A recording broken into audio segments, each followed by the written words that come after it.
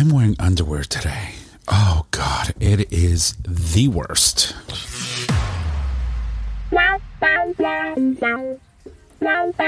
Welcome to Gay Talk 2.0, the ultimate podcast for your dose of dish.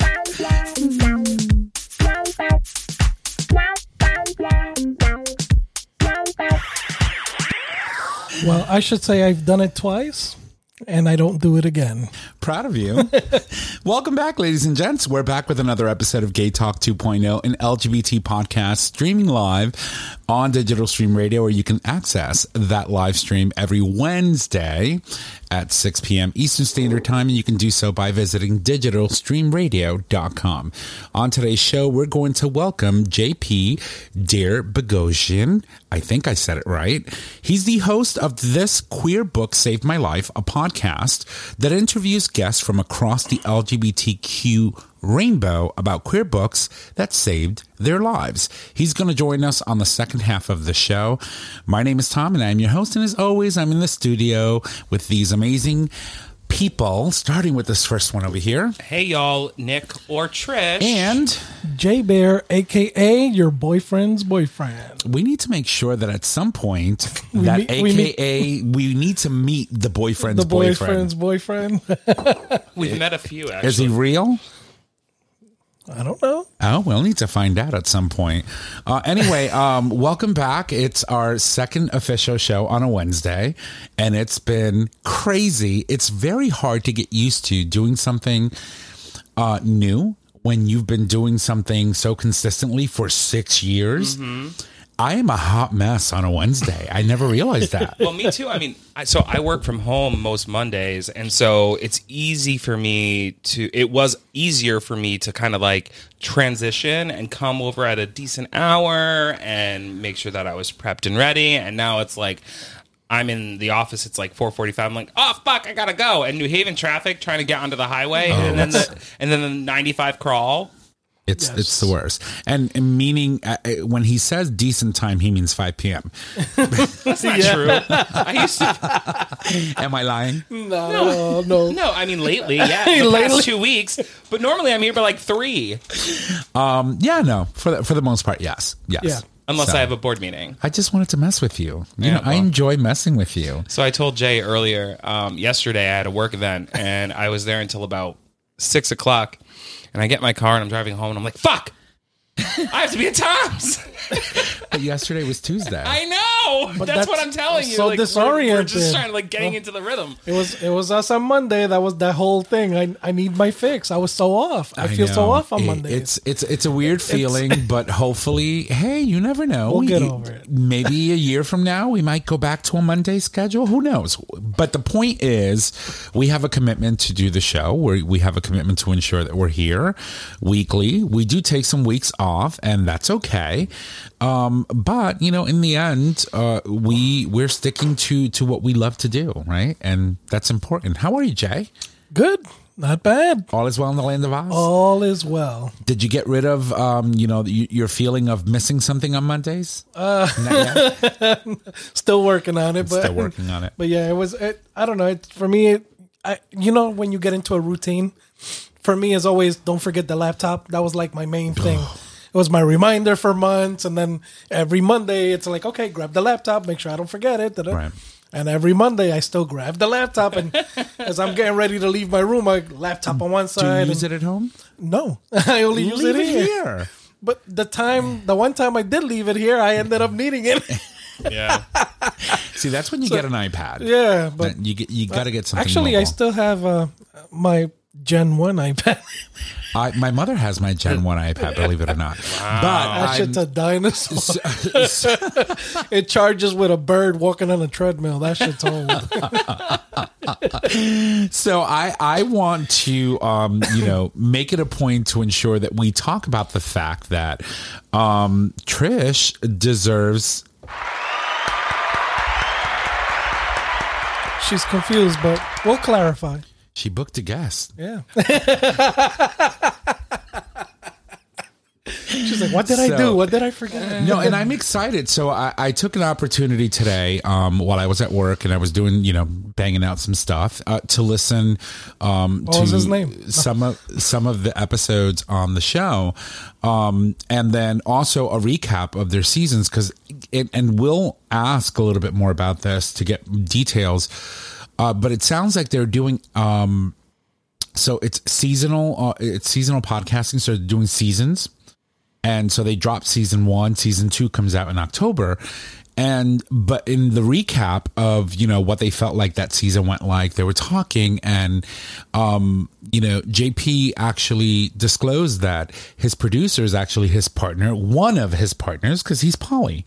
And so I'm interested. I want to know. I want to know all about the podcast, the dynamics of it, how the concept came up. But I'm also interested in this whole, trifecta. Yeah, well, I mean, I think that the concept of the podcast is amazing. And Brilliant. You know me. Brilliant. I'm for a running out of non-reader, queer books to read. I know. His whole thing.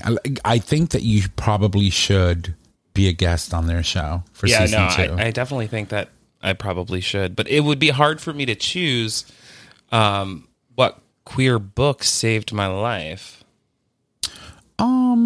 I don't know. I mean, you always liked, what was the podcaster's name? Dan Savage? Dan Savage. And I think that, he's got some published works, but you were more so into the podcast. And you did say that, you listened to him a lot and stuff like that. So that could be a possibility. But I mean, there's a lot of things. You're an avid reader. You're not like me. I take naps for decades before I read another book. I know. Oh, God. Because you read a lot. Well, I mean, by read, Audible. I listen to a lot of books. Right, and that's okay. I did read a book, though, when I was in Florida, but it wasn't a gay book. What kind of book was it? Wow. Oh.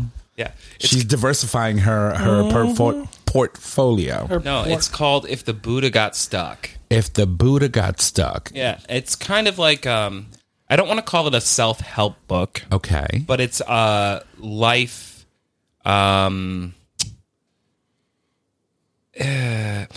basically, like, in your life, if you ever feel like you get stuck, like, how do you make your way through it? Right. And it comes with more of this, like, Eastern Buddhist type concept. And it's not that I'm stuck in my life, but I think that, like, in general, I'm at a place where I'm starting to kind of move forward in different directions when it comes to both sexually, relationships, my career. I mean, you certainly need family. to explore options. Yeah, because, like everything. I think everything's kind of at this like pivotal point in my life, and it's not that I'm stuck. It's like, okay, so I'm at this place, and I just kind of wanted to like think more deeply about my next steps, if that makes any sense. Well, Amazon.com describes it as it says, if the Buddha got stuck brings a perspective on inspiring stories and useful exercises to feel less overwhelmed by life's difficulties. Mm-hmm. Is that the actual word? No. I was going to say, wait a minute, that's ours. Yeah. That's ours. Yeah. But it really is a great book. Actually, to be fair, it was my second time reading it. Nice. See, I've always become very dyslexic when it comes to reading. Mm-hmm. It's horrible. I could read a sentence 8 times and it doesn't compute. Yeah. Right. That's why I've never been much of a reader. I have read in my lifetime maybe 4 books. Yeah. Tops. Well, it's actually funny that you say that because me and my brother were having this conversation the other day because I feel as though I'm slightly dyslexic when I'm writing. Not necessarily when I'm reading. Sometimes I have to go back because I've skipped words. You're gifted. But when I'm writing, I'll go back and reread it. And I'm like, oh, wait, I clearly was typing faster than my brain was going, or vice versa. I do that all the time, except that I hit send and then I'm like, fuck. See, I don't do that anymore because I've gotten myself in trouble. I should have totally Copy and paste, make some adjustments, but don't change the name. Whoops. Whoops. Yeah. Yep. I'll tell you one time, I was replying to at the time, the vice president of our union of something that happened on the floor. And I was extremely irate, and I put in some names in the to field, and I didn't realize that I used the all company mailing. Oh, smart. Yep. And I sent the email to the entire company. That was year 2 in. I learned my lesson. Year 15. It's no. By the way, 15 years. I saw that. Congrats. August 7th was 15 years at my current company. It's insane. You're right behind me. You're 13. Yeah, 13 for you. In September, it'll be my 14th year. Right. Wow. No, yeah. Time flies when you're on Prozac. It just 13 all merges. years this coming month. Right, it merges together. Yeah. Can you believe that I've been at the Schubert for a year and a half next month? Yes. Time flies. It's Right. crazy. It feels like you just started. Because you started in 21. Not to me. Not anymore. So, going back to this whole book thing, that for me, in order for me to read something, I really have to be into it. There has to be some things that trigger my interest in reading, and because I fall asleep. I read a chapter and I'm like, boom, I got to take a nap. And then when I wake up, I got to read it all over again because I forgot what I read. Yeah. It's a problem. I think it's an issue that I have. But one of the very first times that I actually read something that I really was interested in is I remember watching the first Elizabeth, the movie with Cate Blanchett, and remember being fascinated by that whole period of the English monarchy. And then I went to the Yale Library. And I just started reading stuff and just really educating myself on this whole thing. And it just opened up this incredible world. And then years later, the next time that I actually read a book and then listened to the other two, along with a couple of other books, was when we had Hans Hershey on the show. I remember reading, Stories Beneath the Rainbow, which is one of the first books that he featured on our show. And then a couple of other things that he's released. And we've had a lot of authors on our show. Yeah, we have. Which have prompted me to get a little bit more inquisitive about reading and opening my mind. And then, with my recent fascination with things like Game of Thrones and reading those books, and then now listening to Fire and Blood and the new House of the Dragon. So I have to say that I'm more in tune with being able to read a story and conceptualize what it looks like, and then what my expectations will be if they ever produce a show out of it or whatever it becomes. But I've been reading more and listening to books more, thanks to you, because you got me hooked on Audible, more than I care to admit. You shouldn't be embarrassed. And I do that at work because I know I can't take naps there. Somebody was bound to slap me upside the head. I literally, in the morning, I wake up and my earbuds are right by my bedside charging, and I pop them in and I start listening to, I usually listen to a chapter, have my coffee and my breakfast, and then I get ready for work. Nice. Well, that's cute.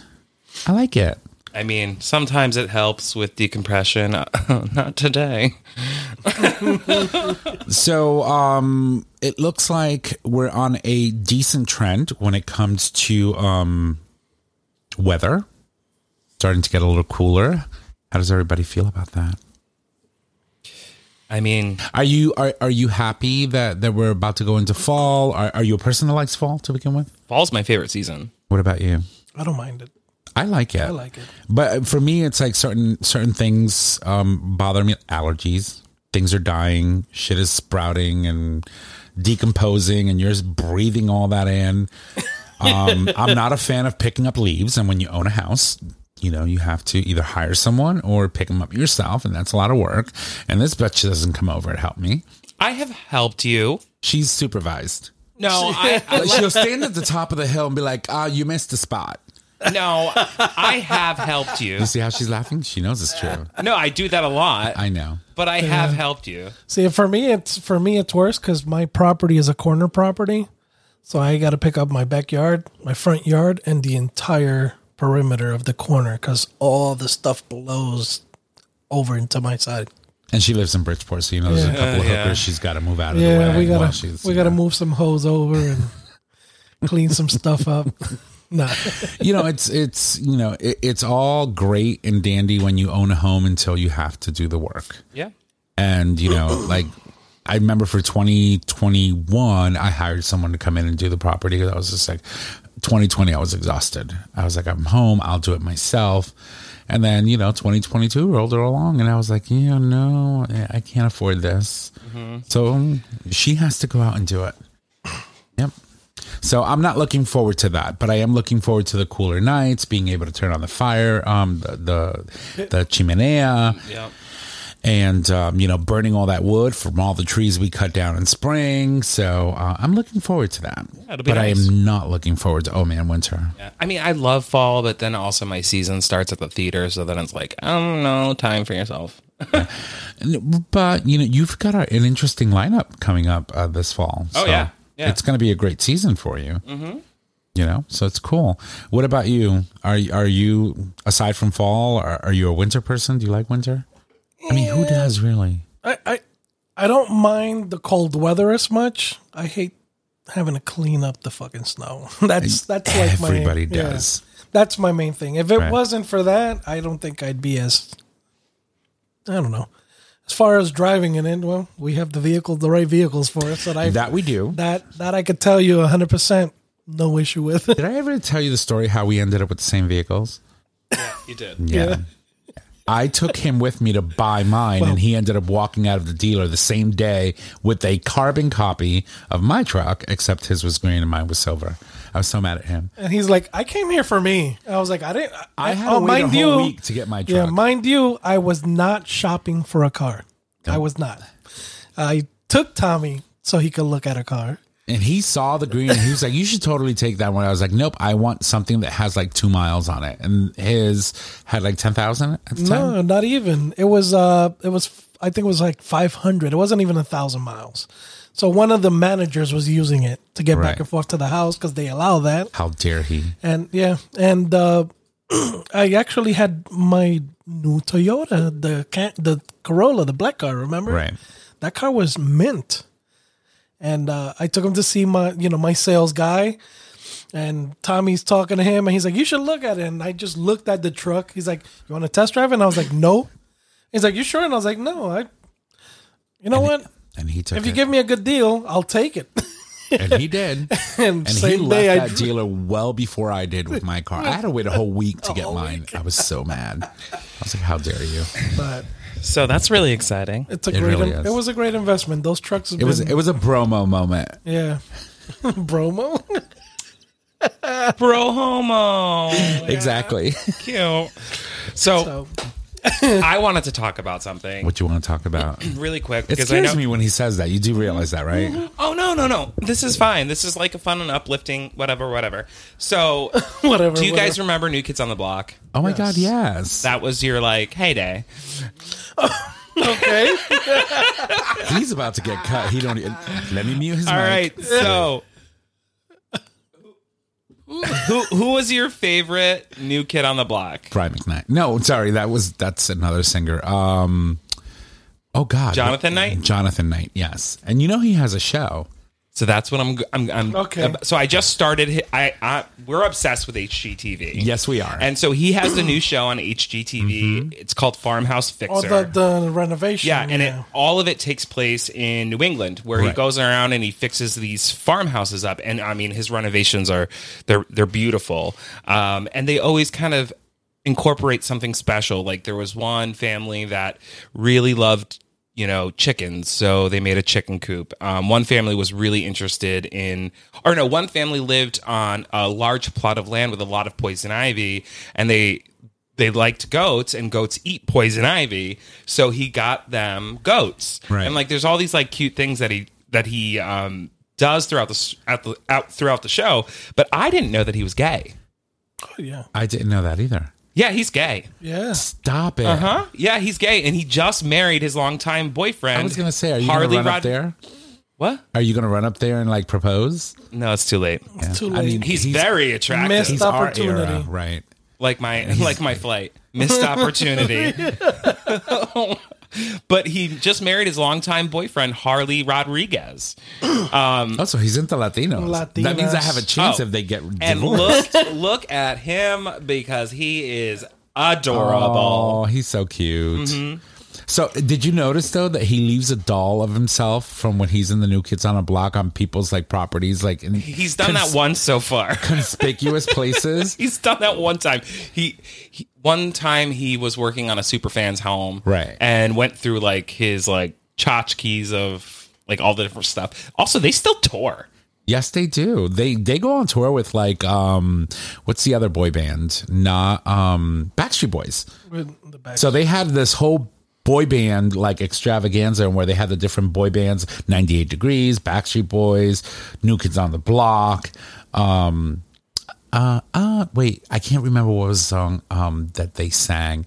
Joey McIntyre is also one of the members of New Kids on the Block. He was a cutie too. Yeah, so you got him, and then Lance Bass was the gay one. Is NSYNC going to come out with somebody? Oh, I don't know. We'll see. Well, wait. Lance Bass was NSYNC. So the Backstreet Boys is the one that we don't know. Right. Although I always suspected Howie was, but I just don't know. And that's okay. If he is, if he isn't, it's no big deal. Yeah. But I mean, interesting. That's really just the story. I mean, the show is really great if you like HGTV. Also, I love to generally support any LGBT artist that has a show or whatnot, but it's a great show. He's very handy too. And in the last episode that I saw, which was probably yesterday, he was doing a chicken coop, but he was doing a modern one. And so he painted it black. Oh, nice. And it looked amazing. So it was funny. So yesterday I was at an event and I saw Eric Russell, who is openly gay, married, black, and he's running for our state treasurer, won the primary, which is super exciting. So he's going to be on the ballot in November. And I was mentioning to him that, of course I did this because it's me, but I was mentioning to him that I'll always vote in the primaries, but I don't normally stay up to watch primaries. Right. Like we always watch the national election together, right? But like primaries I don't really necessarily watch, but I stayed up to watch and see if he was winning, and then I saw that he was probably gonna win, and I stayed up to watch his acceptance speech. And in the first like couple of seconds he said something, he thanked his husband Chris, which was beautiful. It was so beautiful, and it made me tear up because we just don't see that enough, the representation both in government, but also on TV. And I think that the fact that, this show, even though it's HGTV and, New Kids on the Block is referenced a lot, whatever, there are references to his partner and relationship. And I think that that's so powerful. And it just makes me really happy to just see more and more people being so visible in who they are and who they're with. And it just makes it feel like,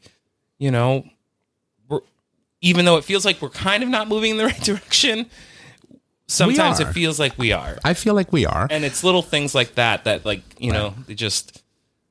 But I think that HGTV in general has done a really good job of incorporating a myriad of different types of people. For example, Nathan. Oh yeah. I like that show. I can't remember what their names are, but they're an amazing couple that do amazing work together. So you see that representation in a lot of the shows that they're producing, and I think it's great. Yeah, I think it's great. So on that note, we do have a guest, so we're going to have to take our break and make sure that we come back in time to welcome our guest. So we'll leave you for a couple of minutes. We will be right back.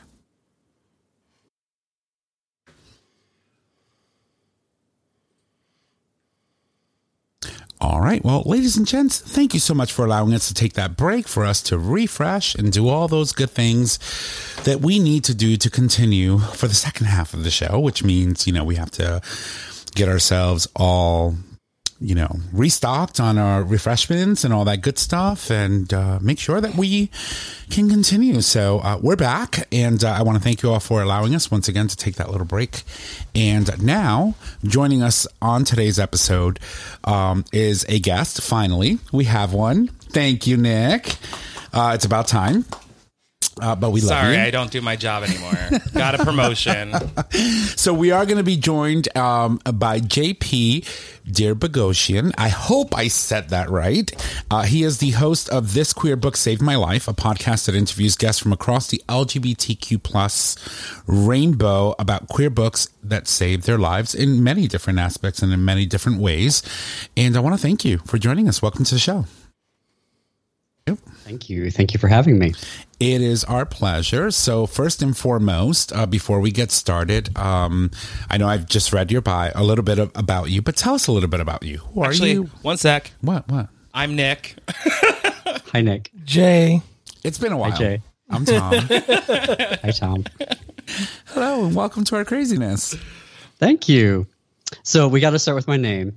Because you kind of got it. Kinda. So the first part is dare, like truth or dare. Dare. The next part is BOGO, like buy one, get one. Okay. Then it's C, like I see you. And then Jan, like cute Jan from Norway. Okay. So dare Boghossian. Okay. Dare Boghossian. Perfect. Okay. We got that out of the way. I do apologize. No, you're good. I am it's a Latino. Armenian. Like nobody can pronounce it on the first go. I am a Latino, and I tend to screw up a lot of things when it comes to people's names, especially last names. Look, when we started the show, he didn't know how to say LGBTQ plus. Like we had to have a sign for him. I'm gonna cut him. Yep, he's gonna get it. I mean, that was a long time ago. You've come a long way. I have, and I'm very proud of that. So, it is It's what been it is. 6 years, right? 6 years. Can you imagine that? Wow. Congratulations. Thank you. And this upcoming March, it'll be year 7. Wow. And we're still not tired of it. That's good. We do this religiously, week in, week out. We've taken a couple of breaks here and there, but for the most part, yeah, it's been quite a wild ride. Yeah. I went 10 weeks and then I was like, I need a break. I need a season break. And I have questions regarding your format and how you chose to produce your podcast. Yeah, but we'll absolutely. certainly get into that. But tell us a little bit about yourself. Right. JP, Dear Boghossian. I host This Queer Book Saved My Life, and I founded the Queer Armenian Library. As you can tell, I like books, and I like visibility of queer people.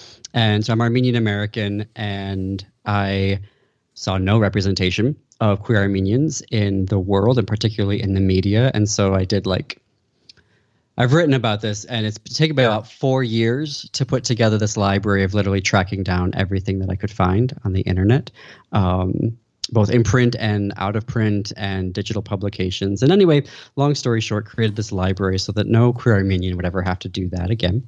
And then after that, I saw the world like every queer person does, going to hell. And I thought, we need to do something, or what can I do? And I was feeling very drained. I work in the field of equity and inclusion. That's my day job when I'm not podcasting. And I was feeling very drained doing that work. I live in Minneapolis. We were ground zero after George Floyd's murder. And so to be doing that work here was necessary, but also depressing and anxiety producing. And so I said, what can I, working with a therapist, I'm like, what can I do here? Like, I need something that's going to fill my cup back up. And so I used to work in broadcasting many, many, many, many years ago. And I thought, oh, well, I know that field, but I don't want to get back into that. But I also love books. And why don't we need another podcast? I mean, there's only like 1 million of them. Aren't they? But that's where the idea came from, is how can I merge my passions for both of those things, and wanting to be more connected to the queer community, wanting to raise up queer voices as our books and our stories are being banned from schools. Yep. And how all this legislation is trying to ban us from, ban trans kids from sports and ban doctors from providing gender affirming care, and all of the bans, right, that they're trying to put in place. And so I get a little skeptical about the straights saving us. So I said, we need to save ourselves, and we need to tell our stories. And we have this amazing storytelling tradition, and that goes even outside of books, right, with zines and oral histories and all of that stuff. So for me, because I love books, I thought, well, why don't we bring people on to talk about that book that saved them, right, that saved their life in some form or feature, however they choose to define saved, which every guest so far has defined that differently. And then the next step of that was, oh, wouldn't it be cool if we could bring the author on, right, and have a conversation like the three of us? And that was like, oh yeah, well maybe, I don't know if that'll actually happen. And so we started getting some guests, and they started telling us our books, and I'm like, well, I'm going to try it. I want to see if I can get these authors, and they said yes. So a number of huge authors. I still can't believe the authors that have said yes, and I've gotten to talk to. So that was a really long answer. No, but it's okay. It's So my that's turn to be perfect. the guest, and so It's I'll an just amazing go thing. at this point. So, So tell me, like, so this is your first season. Tell me what was the most impactful moment on your show, whether it was with an author or whether it was with a guest who was telling you about their experience with a book. I don't know if you listened to the first half of our show, but I love queer books. Like, that's all I listen to or read. And I mean, I love the concept of your show. So I'm wondering, like, what was like the most impactful moment for you so far? oh, am I going to be that guy? And it's like, they're all impactful. I will share some. Okay, the second episode was with Gary Nygaard, and he was talking about James Baldwin's Giovanni's Room, right? Which I was excited. I'm like, oh, here's a classic, right, of queer literature. And as we were getting into it, I was like, oh, can you kind of unpack what's happening here for me? Because you kind of have this take on the characters that you're like, I don't really like them. And he goes, oh, yeah, no, I didn't. He's like, this was a roadmap of exactly what I didn't want to do, who I didn't want to become. And I was not expecting that, for someone to come on to the show and talk about a book that saved their life by showing them exactly what not to do. And so that was a moment of like, oh, wow, I hadn't even thought. I thought the books were going to be, this is what to do. This is how to love. These are how to make good choices. And he looked at Giovanni's Room and he's like, nah, I'm good.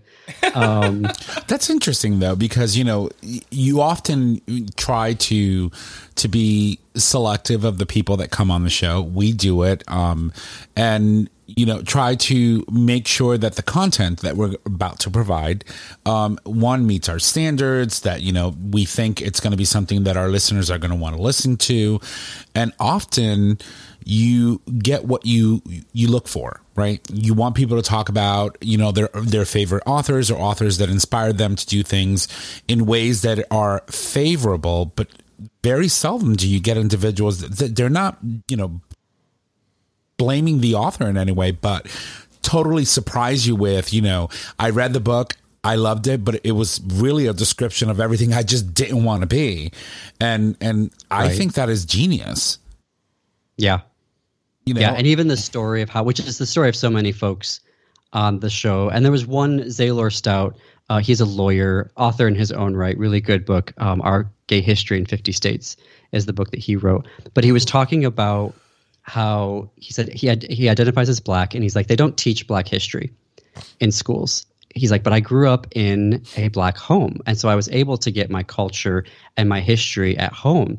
But he said, as a gay man and as a gay kid, I didn't get that. I had to go out into the world and find that. And, you know, he was telling a story about how when he was in high school, he was a poet, and he was literally combing the library for anything, right, that was queer or gay, to try to find his stories, to find out who he was. And I thought that was a really beautiful way of putting the conundrum that we all face, right, as queer persons, that we are, unless we're lucky to have, right, a sibling or to have a parent, right, who may be, you know, bi or pan or ace, that, you know, we have to go looking for. We have to find our stories. Mm-hmm. And that it's tough. It's tough, right, to do that. I think another moment that was really impactful for me was the episode with Ellie Krug and Jenny Finney Boylan. And Ellie is, in her own right, she's amazing. She's the first trans woman, first transgender person to argue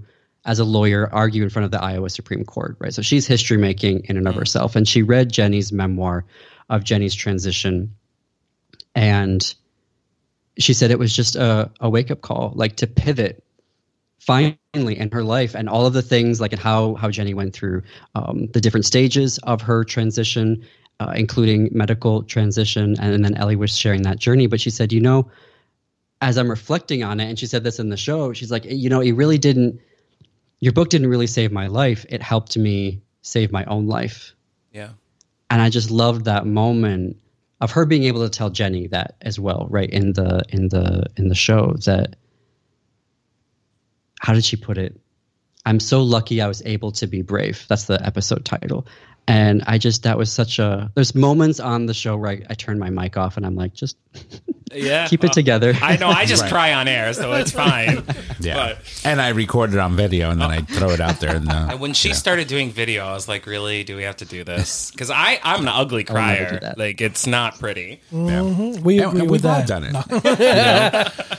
I remember, when Pulse happened, right? We were devastated that our community was affected in such a way and where we felt that our safe spaces were no longer safe, right? And that we had to have 20 eyes all around us anywhere we walked because those perceived safe spaces were no longer safe. Mm-hmm. We initiated an entire series for 49 episodes called Angels and Assholes. We would feature and talk about one of the victims of Pulse, and then we would shame senators that voted against sensible gun control reform. And we did this for 49 episodes and featured an artist. Melissa Etheridge came on to talk about her song Pulse, because she had written a song 2 days after the event happened. Yeah. And every single time we started reading about these individuals, it was waterworks for us. And it was one of the most powerful segments I think we've ever done. And I think actually leading me into my next thought or question for you is, when we did that segment, for me, it almost solidified our show, our relationship. It was that first, like, oh my God, this means something to people. We're doing something, and it means something to us. And I'm already getting teary. I don't know if you can tell. Don't cry. But that's fine. So I guess my thought for you is, through your first season, I know we all get feedback. Some's great, some's not so great. I get slammed sometimes. It's fine. But what is some of the feedback that you've got from your listeners that's kind of been like pushing you to keep going? The main feedback I would say I get is that people hear a show and then they reach out and they tell me what their book is, and they don't realize that I'm then going to say, well, now you're coming on the show. So I think that what I love about that is that they're hearing the episode and something is getting, maybe triggers the wrong word, but something's setting them off and going, oh, this is my book and I want to tell my story. Or I even get people that are like, I couldn't even, they reach out to me and they say, I don't even know what book I would choose. And I'm like, you don't have to pick like one. You have lots of stories, right? I mean, if you want to be on the show, you have to pick one. But, it's really the most interesting feedback I've gotten is when people either unsolicited or otherwise come up to me virtually or otherwise, and they start telling me their story. And I just take that to mean, even if they're not even talking about the episode they listened to, something resonated with them and they want to tell their story and they need to be heard. And I think that's another thing that I like about the format, is that both the guest and the writer can be heard, right? And the why they wrote the book and why they read the book and what it meant for them and how they were changed by it. But otherwise, the feedback is just kind of the standard, I mean, I don't know how to do, I mean, I guess I'm really lucky. I only have like 24 folks have put reviews on Apple Podcasts and they were all like 5 stars. And I'm like, isn't that like a standing like in Minnesota, everybody gets a standing ovation when they do anything. Like you can go to like the worst show and like everybody gets a standing ovation. So I'm like, I don't know how to deal with the reviews right now. Well, the amazing thing is that you created a space for these people to come and say, hey, although I may have not read the book that you're talking about in this episode, here's my story. You've created a space for people to actually approach you, and you've opened the doors for people to be able to do that. And that is the beauty of podcasting. And a lot of people don't realize is that when you start talking about things, sometimes your audiences find you, or sometimes you find your audience. In the sense that you're allowed to have an opinion and dissect that and talk about things that impact people in the world and things that are happening all around us. And eventually people find you. And like Nick said, we've had a lot of great things said. We've had not so good things said about us. And it's okay. It happens. We roll with the punches. It's mainly about me, though. Yeah, I mean, it's when I get on my soapbox and start talking about crazy shit. Yeah, and it happens. But my question for you is, so you created this format. You're doing a seasonal podcast. You wrapped up season 1. I believe it was 10 episodes, right? Yes. And why did you decide to do a seasonal podcast versus an episodic podcast, and where you're creating content every week? Do you think that that would be too much, or are you doing exactly what you set out to do? Well, the episodic weekly was the plan, but I have a day job, and I thought I was trying to get like 3 months ahead of schedule. And what I ended up doing was recording 3 months worth of episodes, but I do a lot of editing in there, and there's a lot of other things. And so I found it was taking me up to about 8 to 10 hours an episode, and I didn't get ahead of schedule as much as I should have. And so then I was like cranking one out like week after week after week. And one of my partners has just stepped up and is now my producer to help me out. And he's like, we can't, you're burning out here. We need to take a break. And so I said, yep. We're going to hit 10 episodes. We're doing a season break, and we're going to regroup here. And so when we debut the second season on October 4th, we are going to be ahead of schedule. So hopefully that will mean that we are more sustainable moving into the future. But the goal is to be ultimately weekly. But it's quite I have an to stop interesting working, thing. but the podcasting doesn't make me money yet. So. Right. Doesn't ever. But I will tell you that for us, that's the whole reason why we said, you know what, we're going live. We're going to do it live, nonstop, one run. What's said is said. We don't edit. We go straight through. And we say hello. We say goodbye.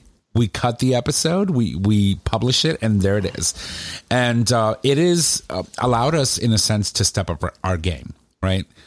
Come to the show, no dead air. I was listening to your recap of your season, and you were talking with your producer and your partner, and you were talking about, how you like to make sure things, there's no ums and no this and no that. And we have to make sure that, we're on point.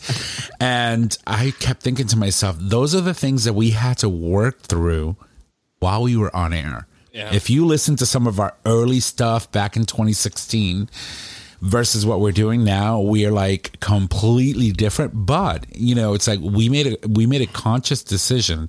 If we don't want to sit here and edit for 8 hours, which we've done before, which we used to do in the beginning, we need to do it live. We need to bring our A game, and we need to do what we have to do.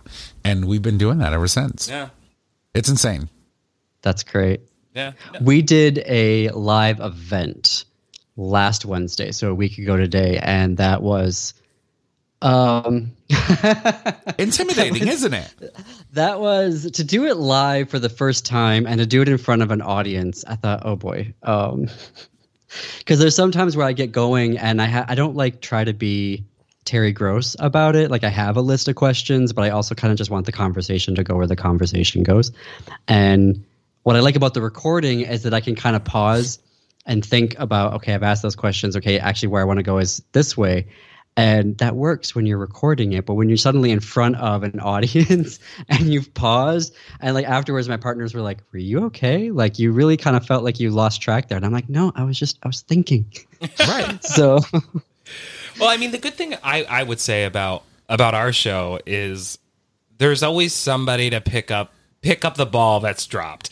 You know what I mean? So like we'll get through something and then it'll be like this moment, and then all of a sudden we're on a new topic. Right. But lately I feel like no dead air. But no dead air. Lately I feel like we just don't shut up.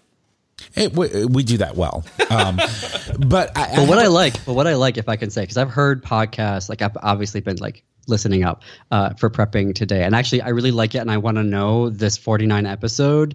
Let me know what that is. Like I want to promote that because that's A, I want to listen to all of them, but B, I also want to get the word out about that because that sounds phenomenal. And I think I just lost my train of thought. Oh, no, what I like about your set is that it doesn't feel like you're talking all over each other. Like there's some other like group multiple host podcasts where I'm like, some of y'all need to shut up and let someone talk.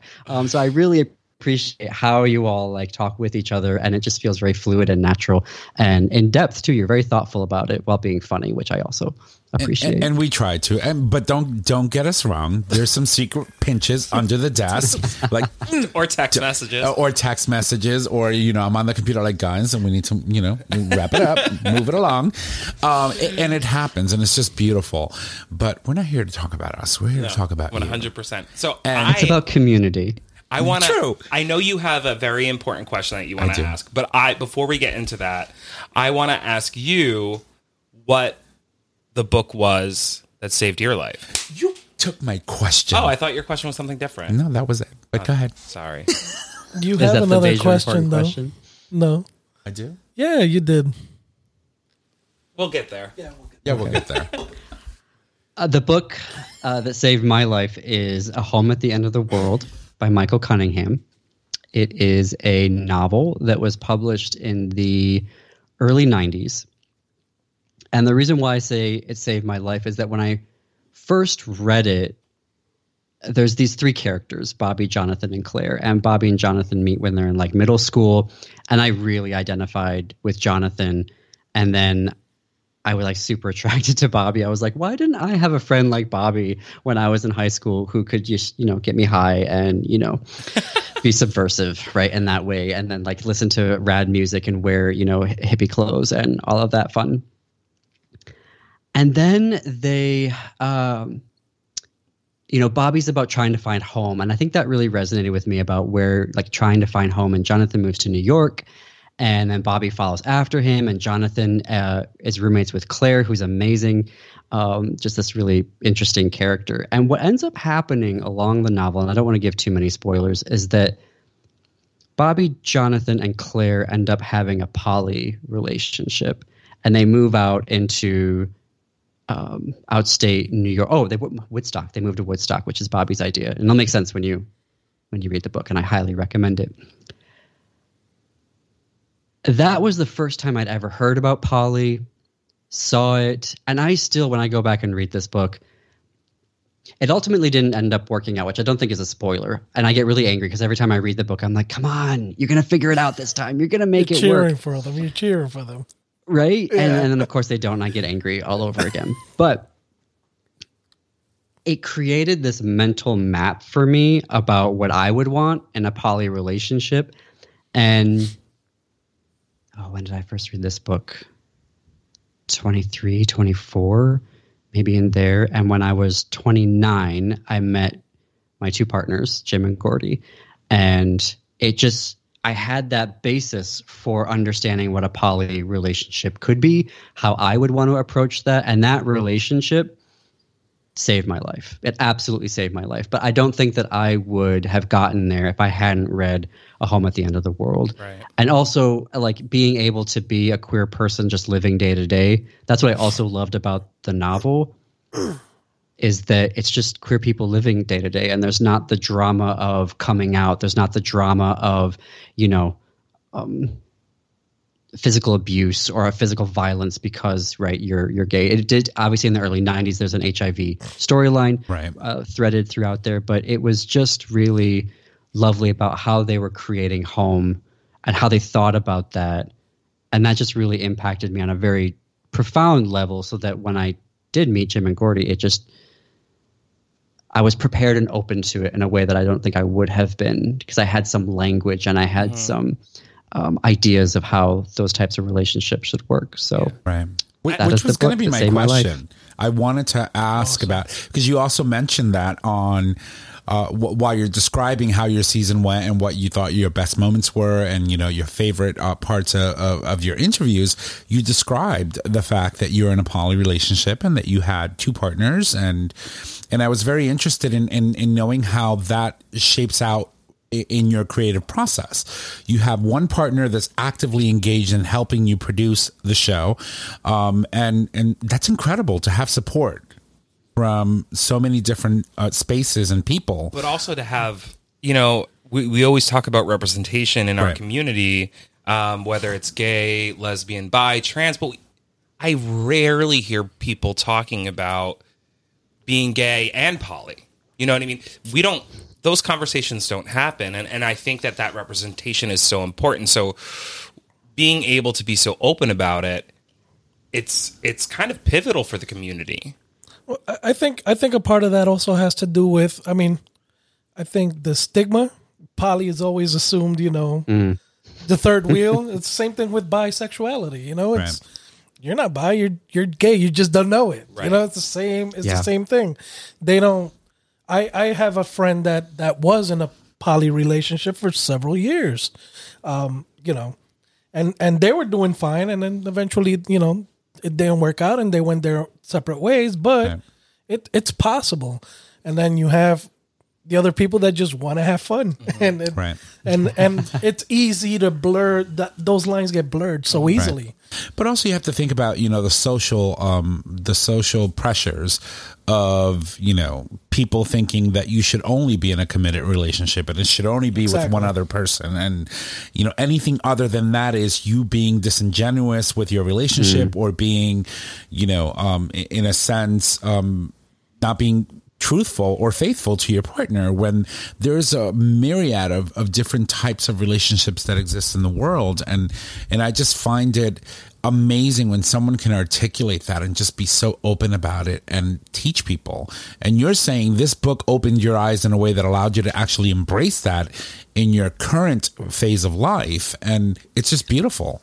And I was going to actually ask you about it, but then you segued right into it. So perfectly. I was like, that was his question. I was like, I don't have to ask the question anymore. But I just think it's wonderful, and I think that we all need to be brave. We all need to tell our stories and love who we love. And people either can accept that or not. But in the end, that's not going to affect us. It shouldn't. I still think there's a question in there, though. If you're willing, I know it's very personal, but if you're willing to talk about it, you have this platform. This is the book that saved your life. What does it mean to you to be able to share that with your listeners and with the world? People don't get to hear about poly relationships as much as we should in general. I'm not sure I follow the question. Now, how does it feel? What does it mean to you? What does being able to share that on your platform mean to you? No, there isn't a lot of poly representation. I think this might be. It's interesting now that I'm reflecting on it. I haven't really gone out searching for a lot of poly representation, but I can't imagine there's a lot. And of my reading, this is the only novel or a book, otherwise nonfiction or fiction, that I've read that's had a poly relationship in it. Maybe I'm not as widely read as I thought I was. But I just think maybe this is an opportunity. I'm sorry if I stumped you. you. That wasn't my intention. For you to perhaps take an episode of your show and talk about that and break that down and I think I want a guest host for that. I'll do it. Okay. There you go. He's willing. But we got to get Michael Cunningham to be on the show too. So, and if we can get Michael Cunningham, I probably will just pack it up at that point and be like, done all we can do for this podcast. We've had Michael. Goodbye. I think it's wonderful. I think the work that you're doing is creative. It is unique. It provides a space for people to come and talk about, very delicate things in most cases. Because, when you talk about what inspires you to be you, there's a lot of things to unpack there. Yeah. There's a lot of hurt. There's a lot of, travels that we have to take, many forks that we've got to make decisions on. I need to go left. I need to go right. And what if I don't do either? What if I just stay where I am? And when you're making those kind of decisions and when you're thinking about unpacking a lot of that, as you say in your show, you have to unpack those feelings. And when you give someone an opportunity not only to tell their story, but to share that story with the person who wrote the book, that is powerful. That is some really powerful stuff. It's incredible. It is. I recommend obviously I recommend all my episodes, but the one with Laura Lillibridge and Alison Bechdel, because there's this moment. So Laura Lillibridge is an author in her own right, nonfiction. And at one point when she was writing her memoir about her queer family that was difficult, right, growing up, her queer family, and Alison Bechdel, Fun Home, is all about this, difficult family that she grew up in, and it was also queer. And Laura was literally telling us about how she'd write and then go to bed at night and just stare at the ceiling going, Alison told her story and lived. Alison told her story and lived. Alison told her story and lived. It's going to be okay.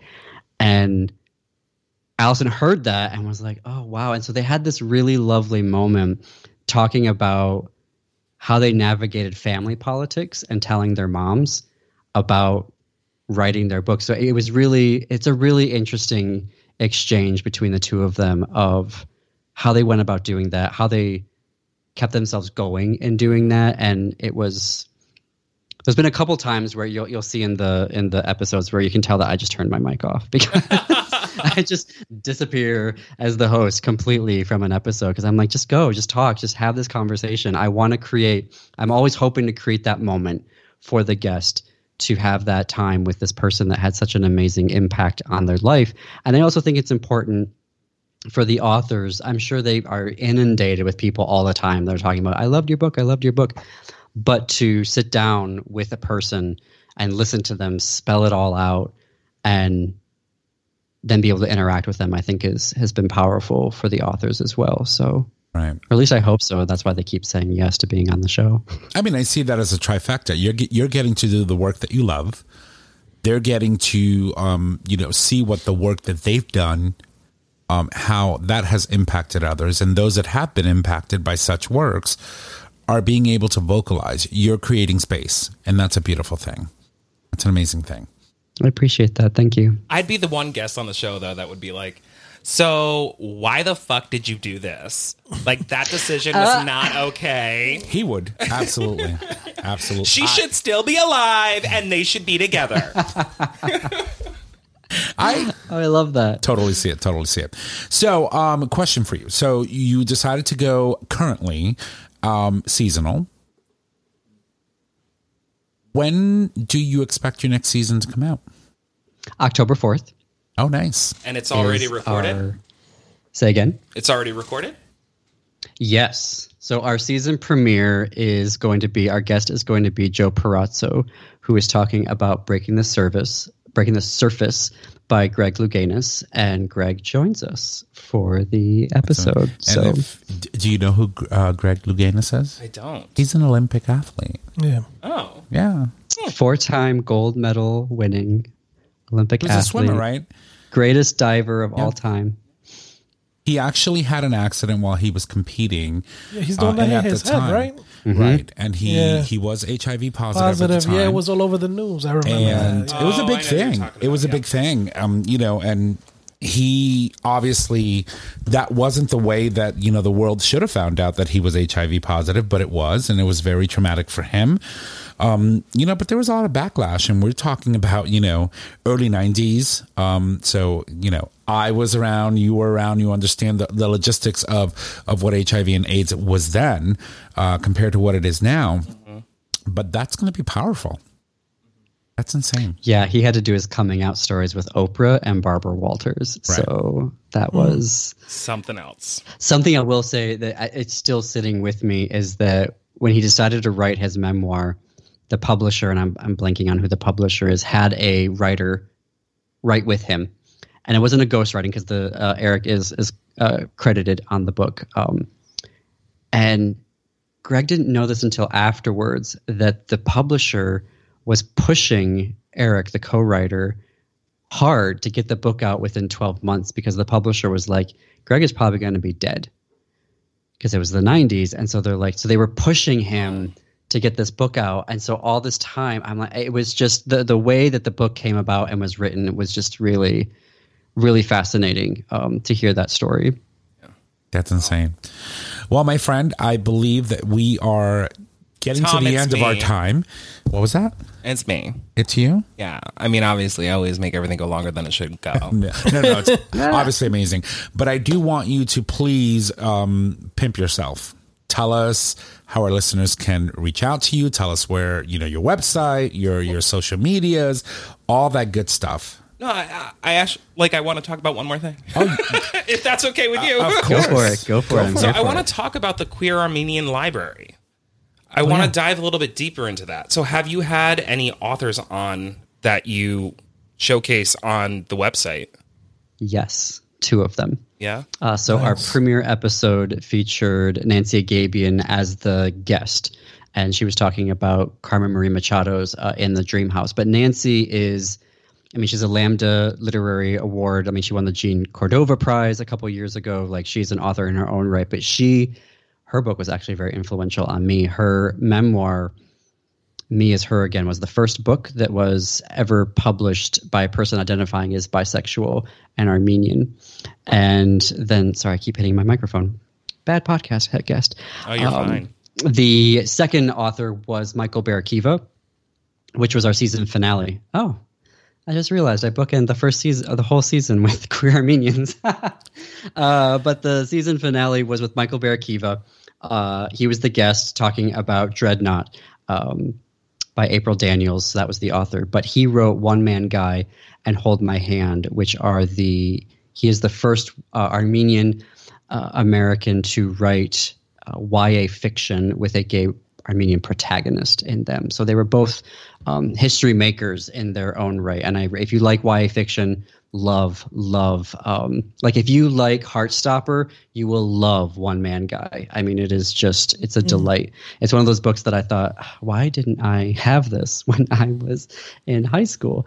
And Nancy's memoir as well, Me As Her Again, is phenomenal. Yeah.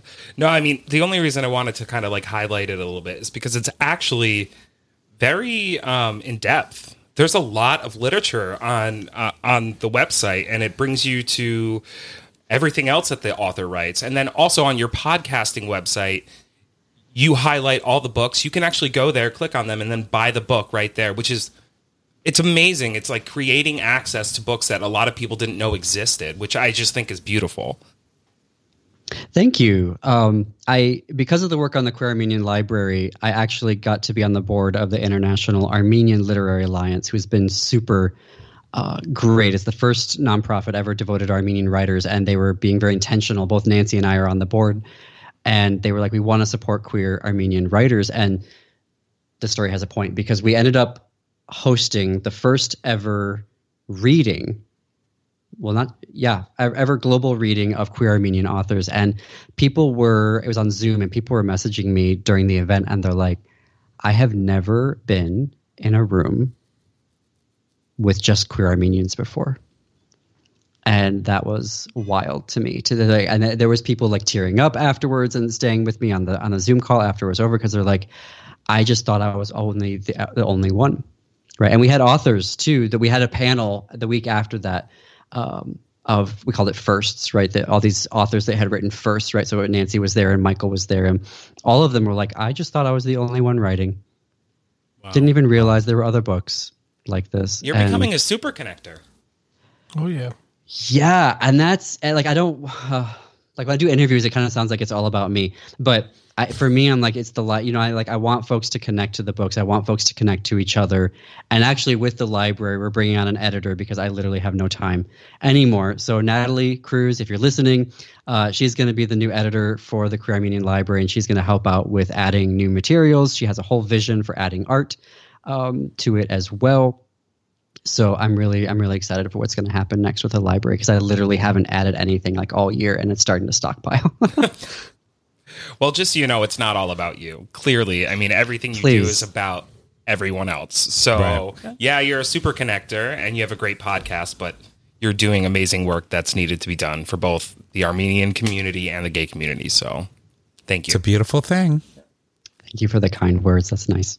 I appreciate that. You're welcome. So, pimp yourself. Tell us. Pimp yourself. Give us all the information, all the social media connections.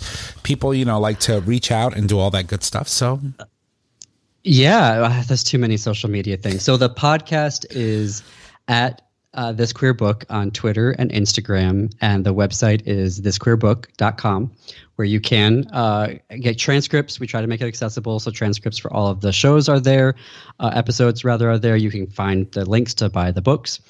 And then me personally, I'm at JP Dare Bogosian on Twitter and Instagram.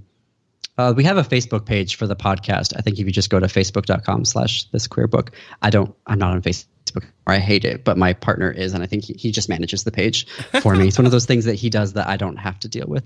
And then queerarmenianlibrary.com, and on Twitter and Instagram, the handles are at readtheqal. Read the QAL. That's awesome. Well, my friend, as we mentioned before, let me try this again. JP, right? Dare Bogosian. Perfect. Oh, thank God. Abris. I want to thank you so much for taking time out of your day to come on our show and talk about your amazing podcast and the great work that you're doing in our community. You're more than welcome to join us whenever you'd like. If you want to come back and talk about season 2 when it's done and over with and do a recap, we're more than welcome to do that anytime. Thank you for having me, and thank you for the work that you've been doing for 6 years. I've been really enjoying getting to know your back catalog, and I cannot wait to hear the 49 episodes. That's going to be really amazing. I'll definitely send that over your way. I'll give you, the where to go and find all the episodes that are cataloged on the website. But definitely, we would definitely do that. Wonderful. Yeah, and hold a spot for me in season 3. Oh, no, totally. Yeah. You have my email. We'll make that happen. You're going to need an entire season just for him. Maybe. Just letting you know. Love it. Love it. Well, my friend, thank you very much. Enjoy the rest of your evening, and we'll be in touch. Okay. Bye-bye. Bye. Well, ladies and gents, that, of course, I can't believe I finally got it right. That was JP Dare Bogosian, who joined us to talk about his podcast, This Queer Book Saved My Life. I am just going to continue to listen to it. Obviously, I'm going to be excited for season 2. And we've come to the end of our show for today. And as always, Trish with her one more question. It was an important one. It was. And I love you for it because, sometimes things, when you're doing a live version, see, this is, sometimes I think to myself, maybe we should go pre-recorded. And then I think to myself, it's like, yeah, no. That would be so much work for you. You would hate your life. I probably would. It's like you already hate your life. I don't hate my life. No, but JP really said, he really put it into perspective. I have a job. And taking 8 hours to That's why we switched to Wednesdays. We couldn't handle the episode, Monday. It's tough. It's just incredible. Now, but I'm super happy that you booked him. Super happy that he came on the show, and really excited to see what they come up with. Yeah. So great stuff. All right. Well, I'm going to toss it over to my children in the studio. My babies, my brothers. That's Oliver. No, don't. They'll start barking. Yeah, my bromos. My bromos. I'll toss it over to Trish, of course. She's got Mama Kim's Minute coming for you, so here we go. Oh, wait. All right, everyone. She needs it again. All right, everybody. Here's Mama Kim's Minute. Number 1, LGBTQ slang, exploring outdated and modern queer slang. Number 2, American Idol phenomenon Sanjaya comes out as bisexual. Yas, queen. Number 3, Pete Buttigieg, love you, sends heartwarming letter to gay teen activists in Florida. Number 4, fucker, Tucker Carlson suggests Biden administration puts chemicals in milk that turns kids trans. Really? Yeah. Oh, that's bullshit. Watch Fox News. So that first story, the LGBTQ slang one, exploring outdated modern queer slang, I feel like we're probably need to freshen up on that because we may be outdated. We are definitely outdated. Yeah, you know what's funny? You know what's funny that yesterday I was watching something and in reference to the upcoming indictment possible. Of this asshole. I hope. But there was a snippet of another video that popped up. You know how you get those quick commercials? Right. And one of the Republican Party's candidates was saying that they put chemicals in the waters that turns frogs gay. Frogs? So now, there are some frogs in the world who do have that automatically change their sex when there's no males in the or vicinity, females. or females. Yeah. They just transform. Like, oh, you're not here to give me some. I'm going to give it to myself, and then I'm going to reproduce. Yep. But anyhow, I want to be that human. I see that, the whole chemicals in milk, and that's the first thing I recalled. And I was like, oh, God. Chemicals and milk. So now we're going to have gay Daisy cows. Yeah. You know how that goes. I mean, it wouldn't be a bad thing. We can talk about gay cows on the show, right? Yeah, sure. Or gay bulls. Okay. I mean, or gay cows. Right. It's all fair game. They all come in all types. I can't with them. All right. Well, I'm going to toss it over to you. Tell us what we have on this day in gay history. Alrighty then. And brought to you by Gay Talk 2.0. No, I think today it's going to be brought to you by our this queer book saved my life. That's right. By JP. Dare Bogosian. Dare Bogosian. Dare Bogosian. Dare Bogosian. Like Dare Bogo. Yeah. See, Dare Bogosian. There you go. There we go. Took me a couple of tries, We got this. So, on this day in gay history, 31st, in 2001, the 31st, August 31st, 2001, in Canada. I love messing with him. Meanwhile, Canada. Oh, boy. The Canadian Human Rights Tribunal concludes that Section 30 and 31 of the Correctional Service of Canada constitute discrimination on the basis of sex and disability with regard to the Canadian Human Rights Act. Section 30 and 31 had led to Cynthia Kavanagh, a trans male to female who had been sentenced to life imprisonment for murder in 1989, being sent to this institution for men, prohibited sex reassignment surgery for her despite the trial's judge's recommendation. Interesting. So that's a lot of sorry, information. it was a mouthful. That was a big one. Holy crap. Yeah, it was the only one we had today. Sorry, Jay. No, that's okay. That sounded bad. I gotta practice next time. That was a lot of stuff in there. It's our Guatemalaness. Yeah, that's what My Puerto Ricanness. Yeah, that's what it is. I want to say stuff in Spanish. I want to go Spanglish. Well, we think in two languages. That's the important for problem. people to recognize. Yeah. We think in two and we speak in like five. We speak none. We speak none correctly, neither English or Spanish. Well, it is what it is. It is. Ladies and gents, thank you so much for watching our show tonight. You can subscribe to the show.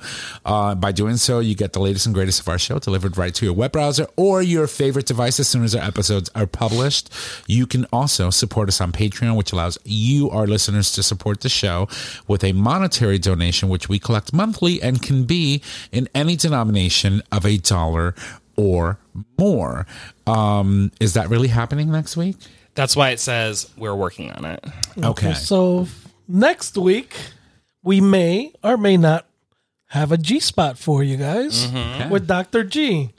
And again, may or may not.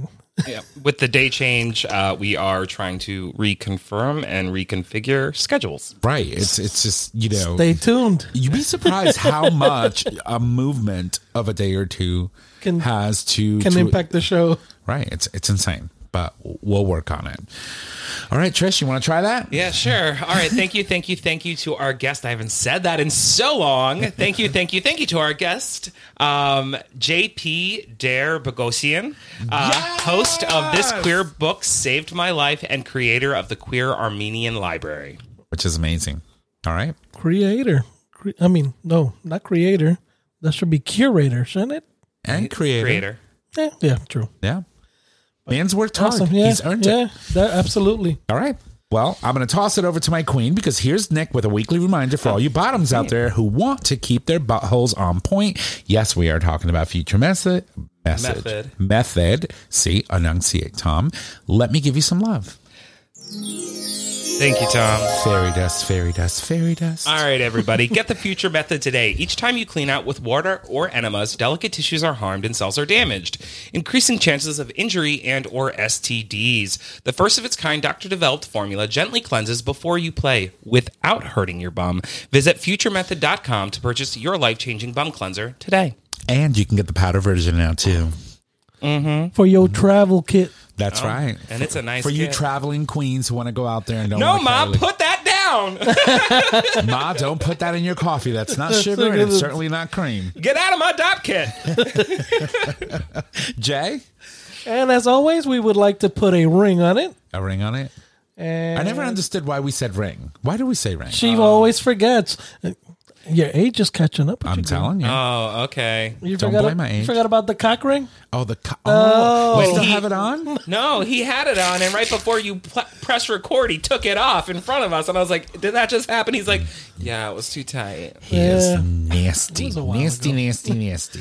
And our show is available on our website, gaytalk20.com, under our audio podcast.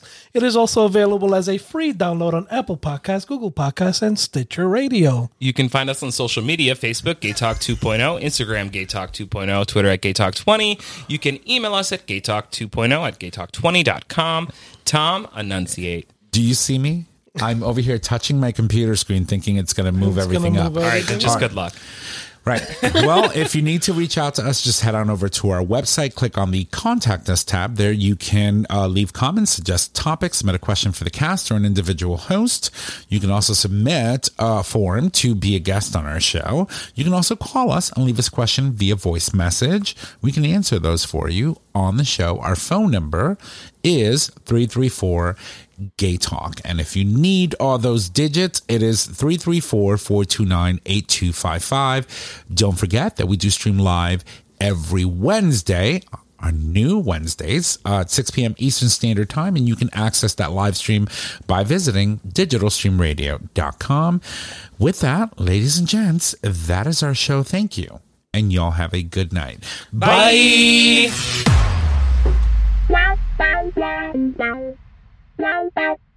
Thank you for listening to this episode of Gay Talk 2.0. Tune in next time for more dish.